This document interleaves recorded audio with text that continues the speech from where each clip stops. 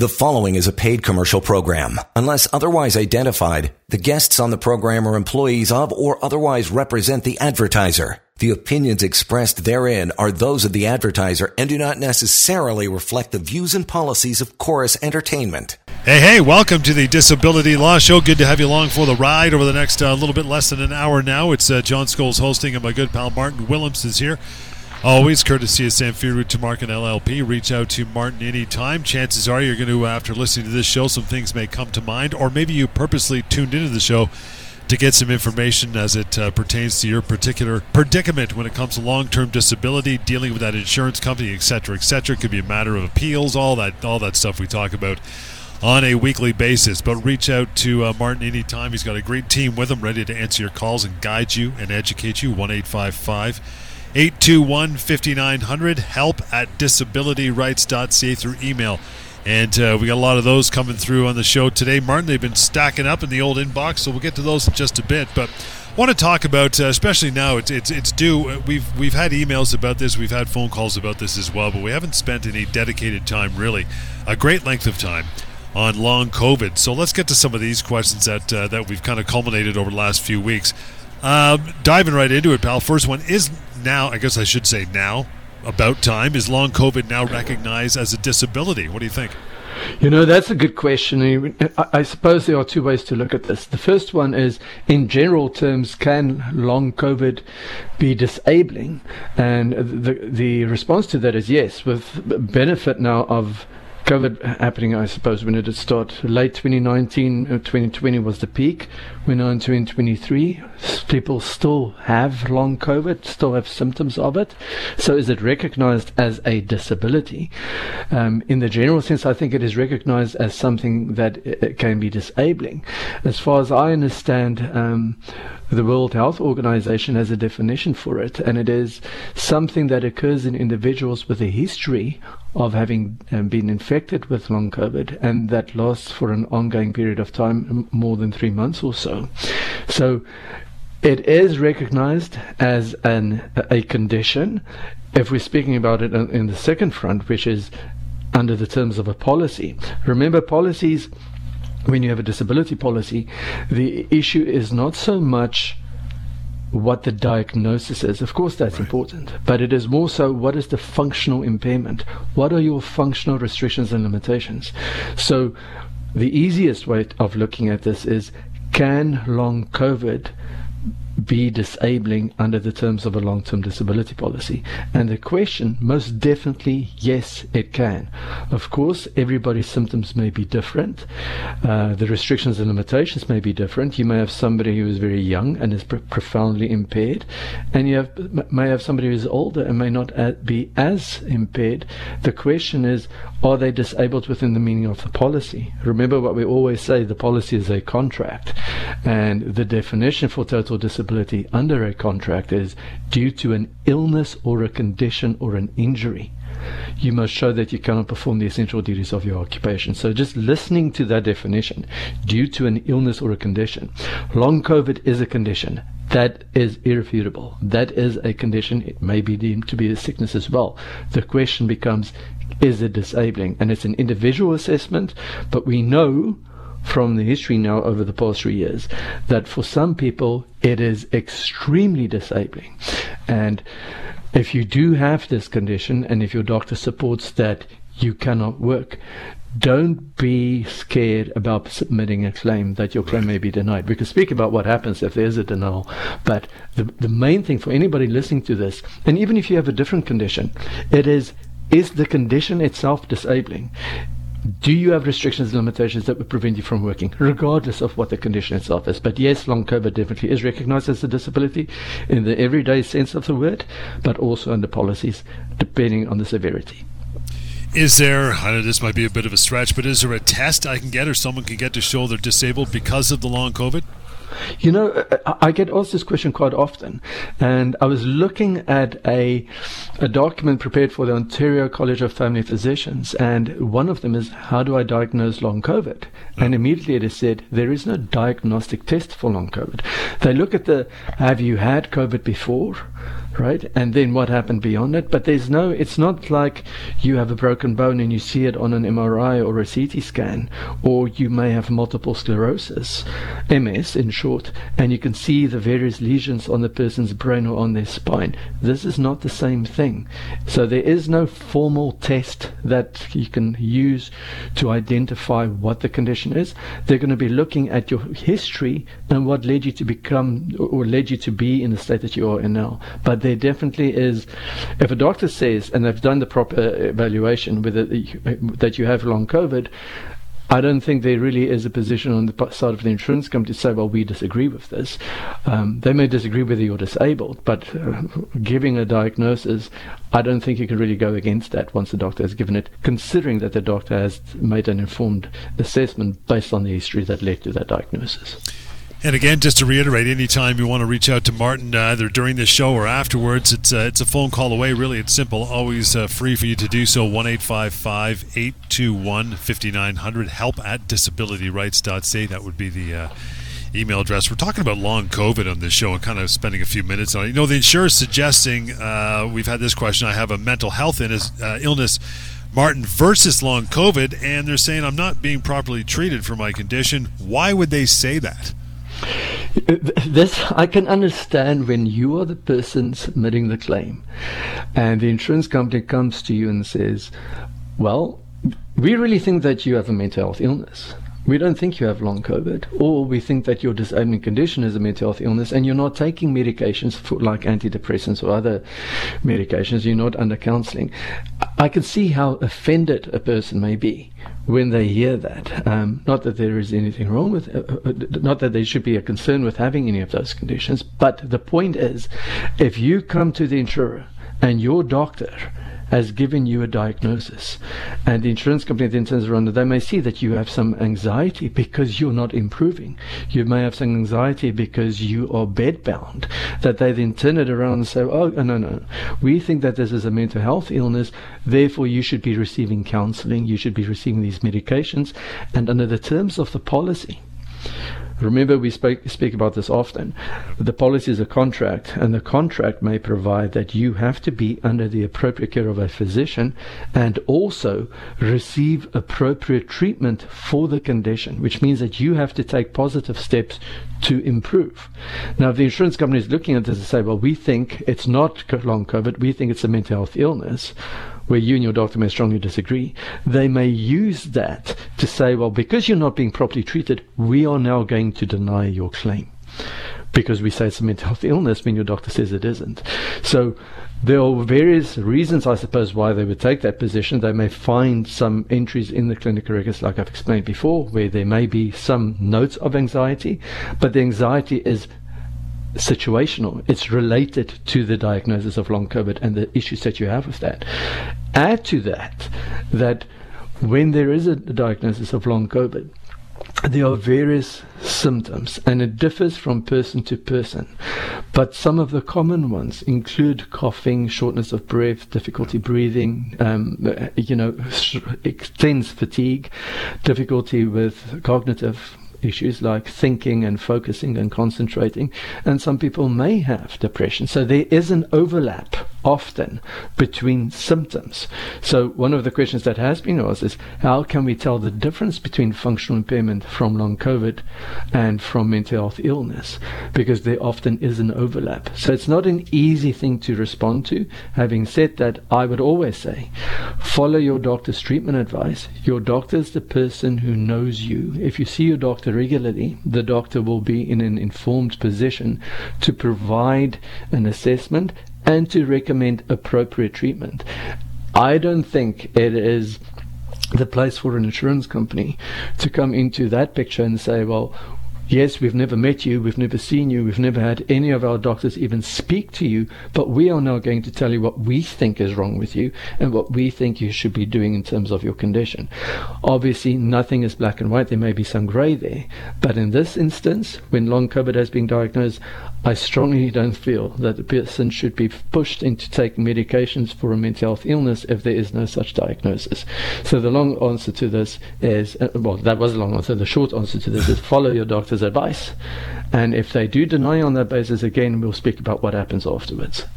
Again, talking about long COVID questions that have come in over the last little while. The fourth one is this, really, Martin. What evidence can I submit to that insurance company in support of my claim of the disability due to long COVID? That's what I'm focusing on here. This is a big one because the insurance companies always look at what evidence is there in support of the claim to show that you have restrictions and limitations that lead to functional impairment that would prevent you from working. Now, as you said before, there is no objective test. There's no MRI or CT scan that's going to show that you have long COVID and that it is disabling. So what you want to do is, when you submit your claim, as with everything, it is crucial that you see your doctor on a regular basis and have your doctor diagnose you, obviously, and then provide the rationale as to why you are disabled. It's not enough to say, for example, when somebody has depression, to say the person has depression, therefore they cannot work. You have to provide the rationale for it. What is the basis? What are the restrictions and limitations? So the doctor can then address the history, the times that you have been seen by the doctor, what all the complaints were, what the restrictions and limitations are, be it that you have profound fatigue, you have cognitive impairment, you have body pain, you have very low energy. Detail all of those and then have the doctor submit it in writing. And if you've seen other specialists, have them comment on it as well, because that initial application is crucial to detail what the restrictions and limitations are, because the better evidence you submit, hopefully your claim will be approved. Of course, the insurance company may turn around and say, well, we have no objective evidence. But the objective evidence, there is no MRI, there is no CT scan, so they have to accept it, because ultimately in these policies, most of them do not provide as a requirement that a person must have objective evidence. Again, if there's a denial, we'll speak about what happens afterwards. A couple more of those questions. We're going to focus again on the long COVID topic until we get into our emails just after the break. So stick around for that. In the meantime, reaching out to Martin, really simple. As I mentioned, phone number always first, 1-855-821-5900. Email, use that too, which we're going to get into, as I mentioned, help@disabilityrights.ca. And we'll continue with more of the Disability Law Show. It's coming right up. Don't go anywhere. You're listening to a paid commercial program. Unless otherwise identified, guests on the program are employees of or otherwise represent the advertiser. The opinions expressed therein are those of the advertiser and do not necessarily reflect the views and policies of Chorus Entertainment. All right, we're back. Disability Law Show. Thanks for sticking around through the break. Any questions you have for this show or future shows, you can always jettison those over to us by email. Is a good start. help@disabilityrights.ca. Fifth question, I guess, fifth of six, Martin, is this: is long COVID and chronic fatigue syndrome the same? As I hear, chronic fatigue cases often get denied by insurers as well, because, again, this is one of those things that not necessarily comes up on an MRI or an X-ray. What do you think? This is a good question, and I can speak about this for hours and hours, because when chronic fatigue syndrome became a much bigger issue over the years, it took a long time, and it is still controversial, but it has taken a long time to get to the point where we are now. Another, I suppose, I don't want to equate the two necessarily, but another word for it is myalgic encephalomyelitis. And if you look at the medical history of a person, some of them may have been extremely active. Then they may have had some form of an infection, and beyond that became profoundly disabled. These conditions are often referred to as invisible conditions or subjective conditions, which means then that the insurance company will say, well, we don't have the objective evidence. Everything that you are saying is based on your self-report.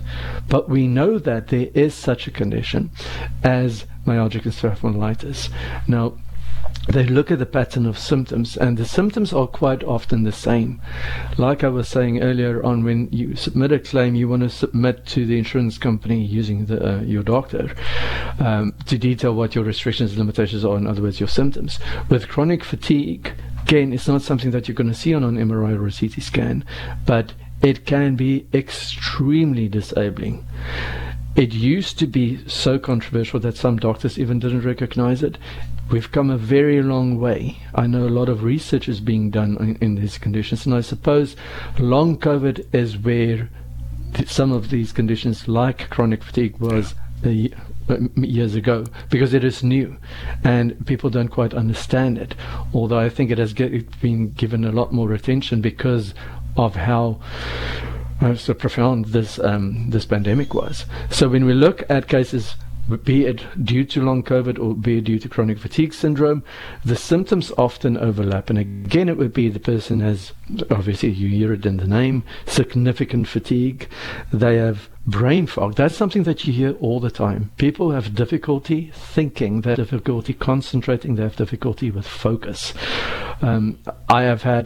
I've represented, and I know members of our team also would have done this, lots of people with chronic fatigue syndrome cases, or myalgic spondylitis, where it's remarkable to see that somebody would have been a long-distance athlete. Like, they would be extremely active. They would have been snowboarding in the winter, doing other sports in the summer, and they would have been very, very successful in their careers. I can remember a few. Somebody may have gone overseas, come back with some form of a bug, and then just never recovered, and their energy levels completely plummeted. And that's sometimes the same thing as you see with COVID, long COVID. Again, if I look at that document I was referring earlier on, the impression is that both of these conditions are considered to be as a result of post-viral conditions triggered by infections.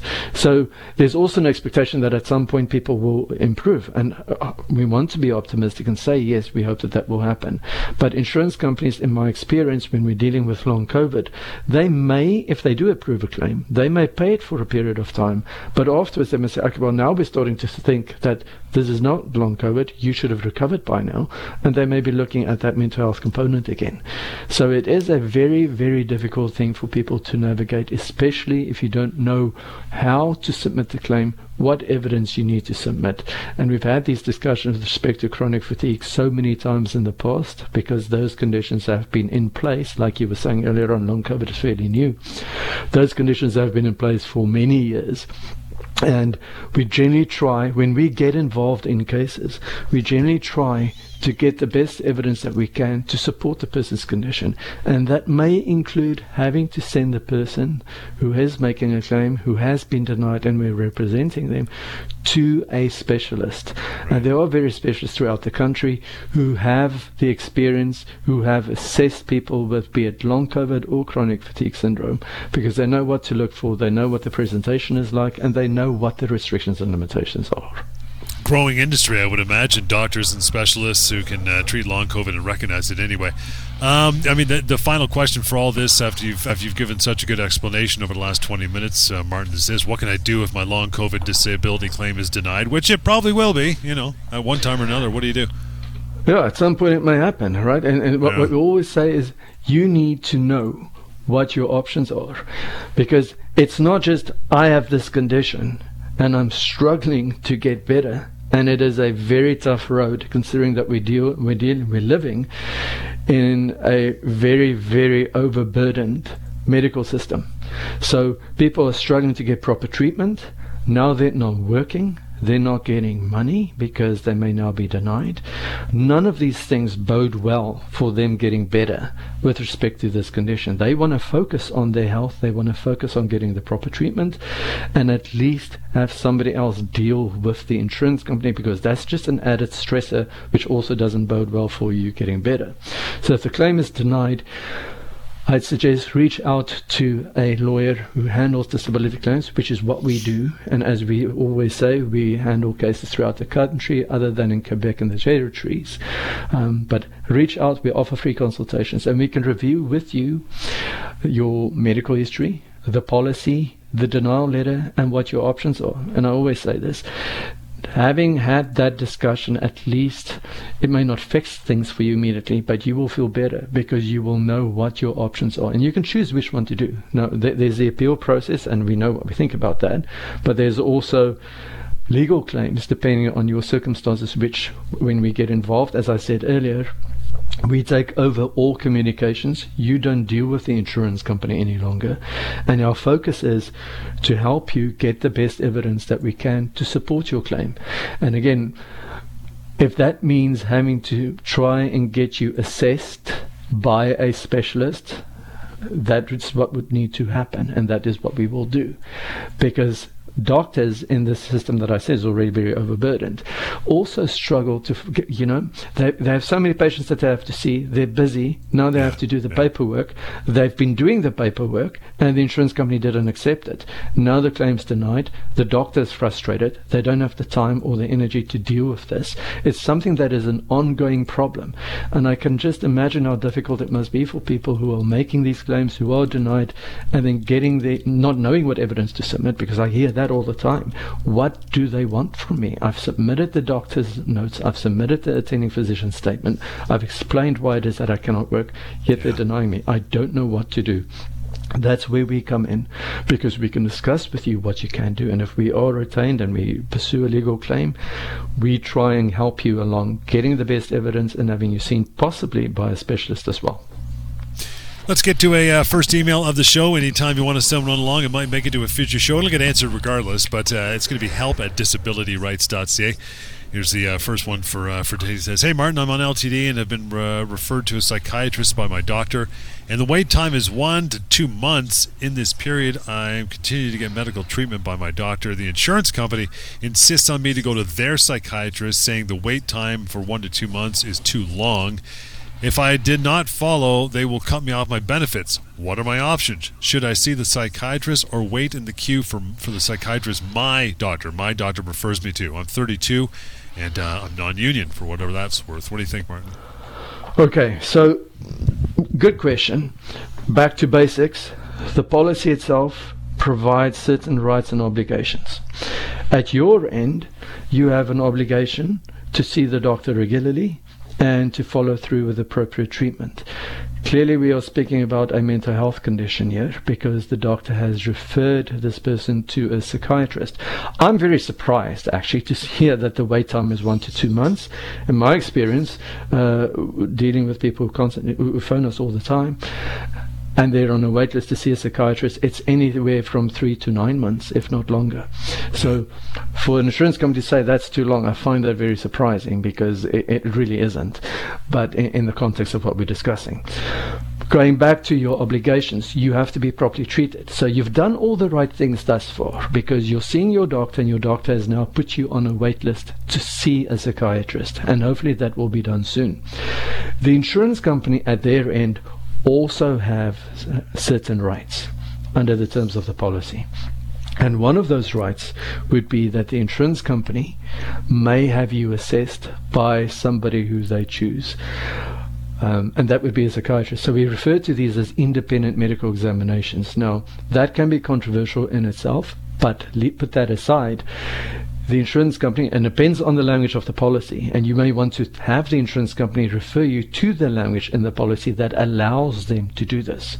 But if the policy does allow the insurance company to have you assessed by one of its chosen experts, if you refuse to do that, you may be looking at a denial. And there, it may be a difficult one, because they would say you are breaching your obligations under the policy. Of course, your position would be, well, the insurance company's obligations to pay you benefits in the face of evidence supporting that you cannot work. And I assume that what has happened here is that you have given that evidence. So again, the short answer to this is you may have to see them, but you want the doctor that the insurance company wants to send you to. And just be clear about this.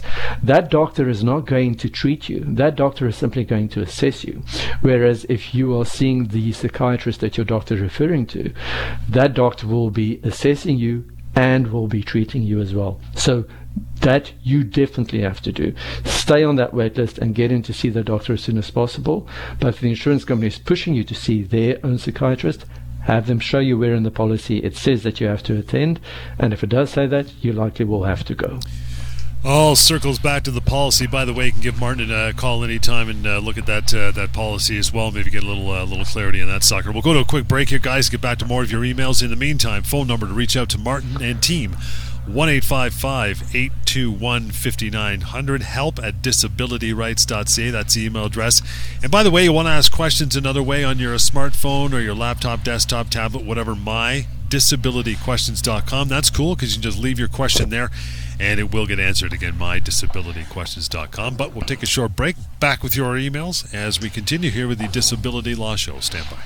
You're listening to a paid commercial program. Unless otherwise identified, guests on the program are employees of or otherwise represent the advertiser. The opinions expressed therein are those of the advertiser and do not necessarily reflect the views and policies of Chorus Entertainment. You betcha. Back to the Disability Law Show. The main guy is Martin Willems. He's got all the knowledge and answers. You just need to reach out, ask the questions. Don't lurk in the background and get frustrated by your insurance company or your adjuster. If you don't know what they're talking about, maybe it seems overwhelming, just make the phone call, 1-855-821-5900 to reach Martin and crew. And the email help@disabilityrights.ca. That's where we're going back to. Next email is this one. Martin says, guys, on LTD for fibromyalgia and chronic pain, they want me to go for a functional test for 2 days. Am I obligated to go? Anxiety is high and feeling really stressed. Any suggestions? You know what we just discussed before we had the break with the other question, speaking about do you have to attend assessments that the insurance company wants to send you to? Same response to some degree, and I'll add a few more comments. You want to know if the policy, and they basically all do, but let's just not generalize. Look at the policy language. Is there an obligation on you to attend examinations that the insurance company wants to send you to? Comments that are, because generally they all do say that, I think, but have them point you to that. Then, is it a reasonable thing to do? Because we're speaking about fibromyalgia and chronic pain, similar to what we discussed with long COVID and myalgic encephalitis or chronic fatigue. These two, fibromyalgia and chronic pain, often are also invisible conditions or deemed to be subjective conditions. In other words, that you say these are the things that you experience, but they cannot necessarily see it on objective imaging like MRIs or CT scans. So insurance companies often do this, where they want you to then have you assessed by an expert who they say would be an expert. And in this case, we're speaking about what is called a functional test. And when it says 2 days, I know what this is. This is a functional capacity evaluation. And it is done generally sometimes by a kinesiologist, other times by an occupational therapist. Now, I know that I'm not very popular when I'm going to say what I say now. I'm not a big fan of these. Because I feel strongly that they cannot necessarily test for fatigue, pain, things like that. Sometimes I would say, well, we're going to measure your heart rate to see if you are experiencing, because your heart rate may increase if you experience pain, things like that. But the other problem that I have with these things is you may attend on one day. Like we know, some people have good days and bad days. Yep. You attend, you're expected to do your best. So this functional capacity evaluation will be you put through various tests, things that simulate a work environment and work duties. So they will have you sit in a chair and use a keyboard and see how long you're able to sit. Are you moving around? Are you squeaking? Are you complaining? Are you getting tired? Are you demonstrably looking in pain? And you're putting yourself through this. So you're doing your best to do this, all the tasks, do the assessment, because that's expected of you. Then you go home. So while you were doing this, you were maybe able to do these things, but you know you're going to pay for it afterwards.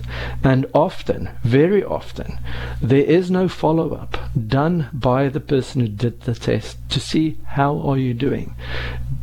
Did you experience a flare-up of your symptoms? Because it is a very limited snapshot of your capacity on that day. And the fact that you may have been able to do some of these tests on that day may not be reflective of whether you can do it on an ongoing basis. Because I've seen many cases where people do live with chronic pain or fibromyalgia, and they attend one of these things, and then they suffer a flare-up or a relapse or an exacerbation that may last for weeks. But the assessor who did that test is not aware of that. They're not going to comment on that. They're simply going to say, we saw this person being able to do these things on this date. Therefore, we think that they are capable of going back to work. And I don't feel that that is reflective of the person's capacity. So any suggestions that I have, if you do attend this, make sure, number one, that you speak to your doctor about it. And if your doctor has any concerns, have your doctor put those in writing, because you do not want to suffer an exacerbation. I have done that in cases where I've represented people, for example, with chronic fatigue, where they wanted, or myalgic encephalomyelitis, where they wanted a person to attend these. And the doctor commented that they were so concerned that if the person were to be put through this battery of tests, that they would suffer a significant exacerbation. So they didn't go there because the insurance company did not want to expose themselves to forcing the person to attend an examination which would ultimately worsen their condition. So if you want to have a chat with your doctor, that's a good idea. Is it appropriate for you to attend? Are there any concerns with you attending? And if there are concerns, put them in writing. Should there be any limits with respect to this assessment? The second thing is, if you do attend, and if you do experience an exacerbation, make sure that you report those to your doctor immediately. I may even say to you, make sure that you make an appointment with your doctor for the day or the days that follow after that assessment, because you do want a paper trail, if there is an exacerbation, that it is reflected in the clinical records that you did have experienced an exacerbation, to the extent that yes, you may have been able to do it on that day to perform those duties or those tests, but what was the consequence to you? Because the insurance companies often use these things to deny cases. And my concern is, again, that there was no follow-up.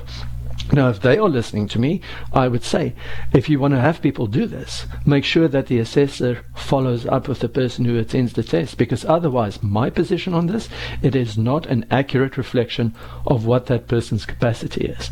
And that is crucial here, right? You have to prove that you cannot perform the duties of your own occupation or any occupation, depending on where you are in the policy.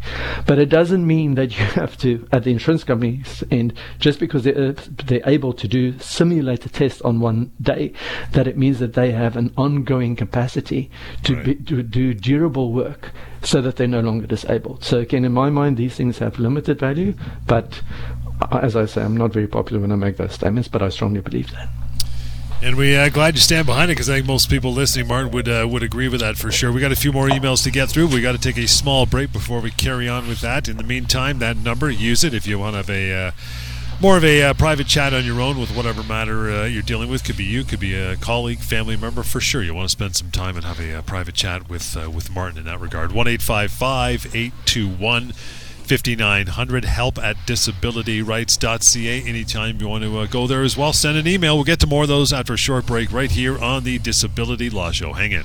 You're listening to a paid commercial program. Unless otherwise identified, guests on the program are employees of or otherwise represent the advertiser. The opinions expressed therein are those of the advertiser and do not necessarily reflect the views and policies of Chorus Entertainment. Disability Law Show, that is the title of it every week. Martin Willems is the lawyer of Sanfiru Tumarkin LLP. Reach out to Martin anytime and have a chat. Help at disabilityrights.ca. That's the email address that we use weekly. You can use it every day, of course. 1-855-821-5900 if you want to skip over that and go right for the phone number. 1-855-821-5900. Next email, pal, goes like this. Says, Martin, how about this? My company is giving me a severance package while I'm on LTD, which means, you guessed it, they want to fire me.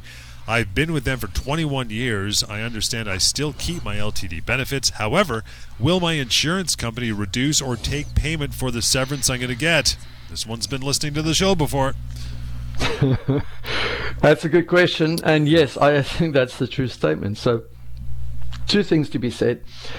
As an aside note, if your company is terminating you, remember that we have employment lawyers working with us as well. So reach out and maybe have a discussion with one of them to make sure that whatever you're being offered is appropriate for your circumstances. Going back to the question regarding the LTD benefits, yes, on the end of the insurance company, whether you still are employed or not, that should not impact your ongoing entitlement. The assessment simply is, are you disabled from performing the duties of your own occupation or any occupation, depending on where you are in the policy? Will the severance itself affect the payment or the amount of payment? Go back to what I said before. We're going to be looking at the policy. There are things called offsets, which we've discussed many times before on the show. Some policies may provide that severance or salary continuance form either what is called direct offsets or indirect offsets. Because the policies are contracts, my position would be, if severance or salary continuance is not detailed as an offset in the policy itself, be it under the direct offset, which means they can directly deduct the dollar by dollar, or indirect offsets, which means that there's a different formula that's applied. If it's not detailed as an offset, my position is that then you cannot deduct it on the part of the insurance company. And for the most part, they would agree with that. So we would want to look at what does the policy provide under the terms of offsets, and if severance or salary continuance is included, then yes, it likely will be reduced, depending on how much money they pay you and for what the period is. So, for example, if they say we're going to pay you 3 months of severance, for the next 3 months, your LTD benefit may be affected because of what they have paid you under the severance or term package, I suppose. But if it's not detailed as an offset, my position is that they should not deduct it. And again, another email coming up here. You want to join in and contribute to the show anytime, help@disabilityrights.ca. Guys, I've have an LTD monthly split between my disability carrier and CPP, and my CPP monthly amount increases at the beginning of every year.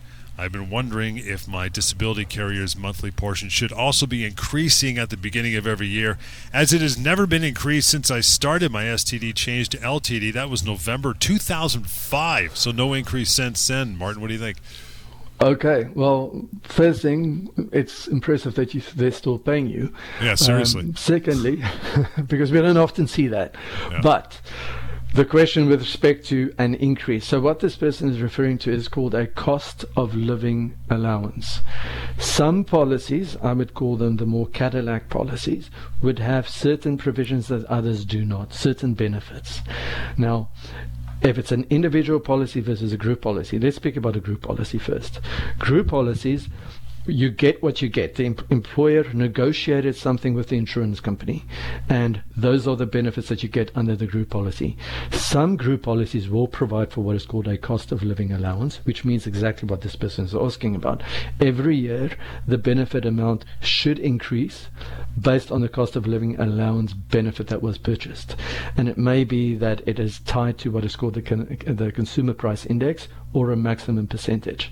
So if you have a cost of living allowance benefit in your group policy, your benefit should increase every year. So if that is the case, that this is a group policy, you may want to just try and get a copy of that policy and review whether it is allowing for a cost of living allowance.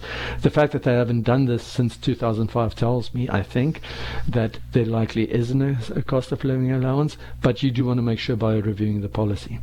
If it is an individual policy, you likely will have the policy.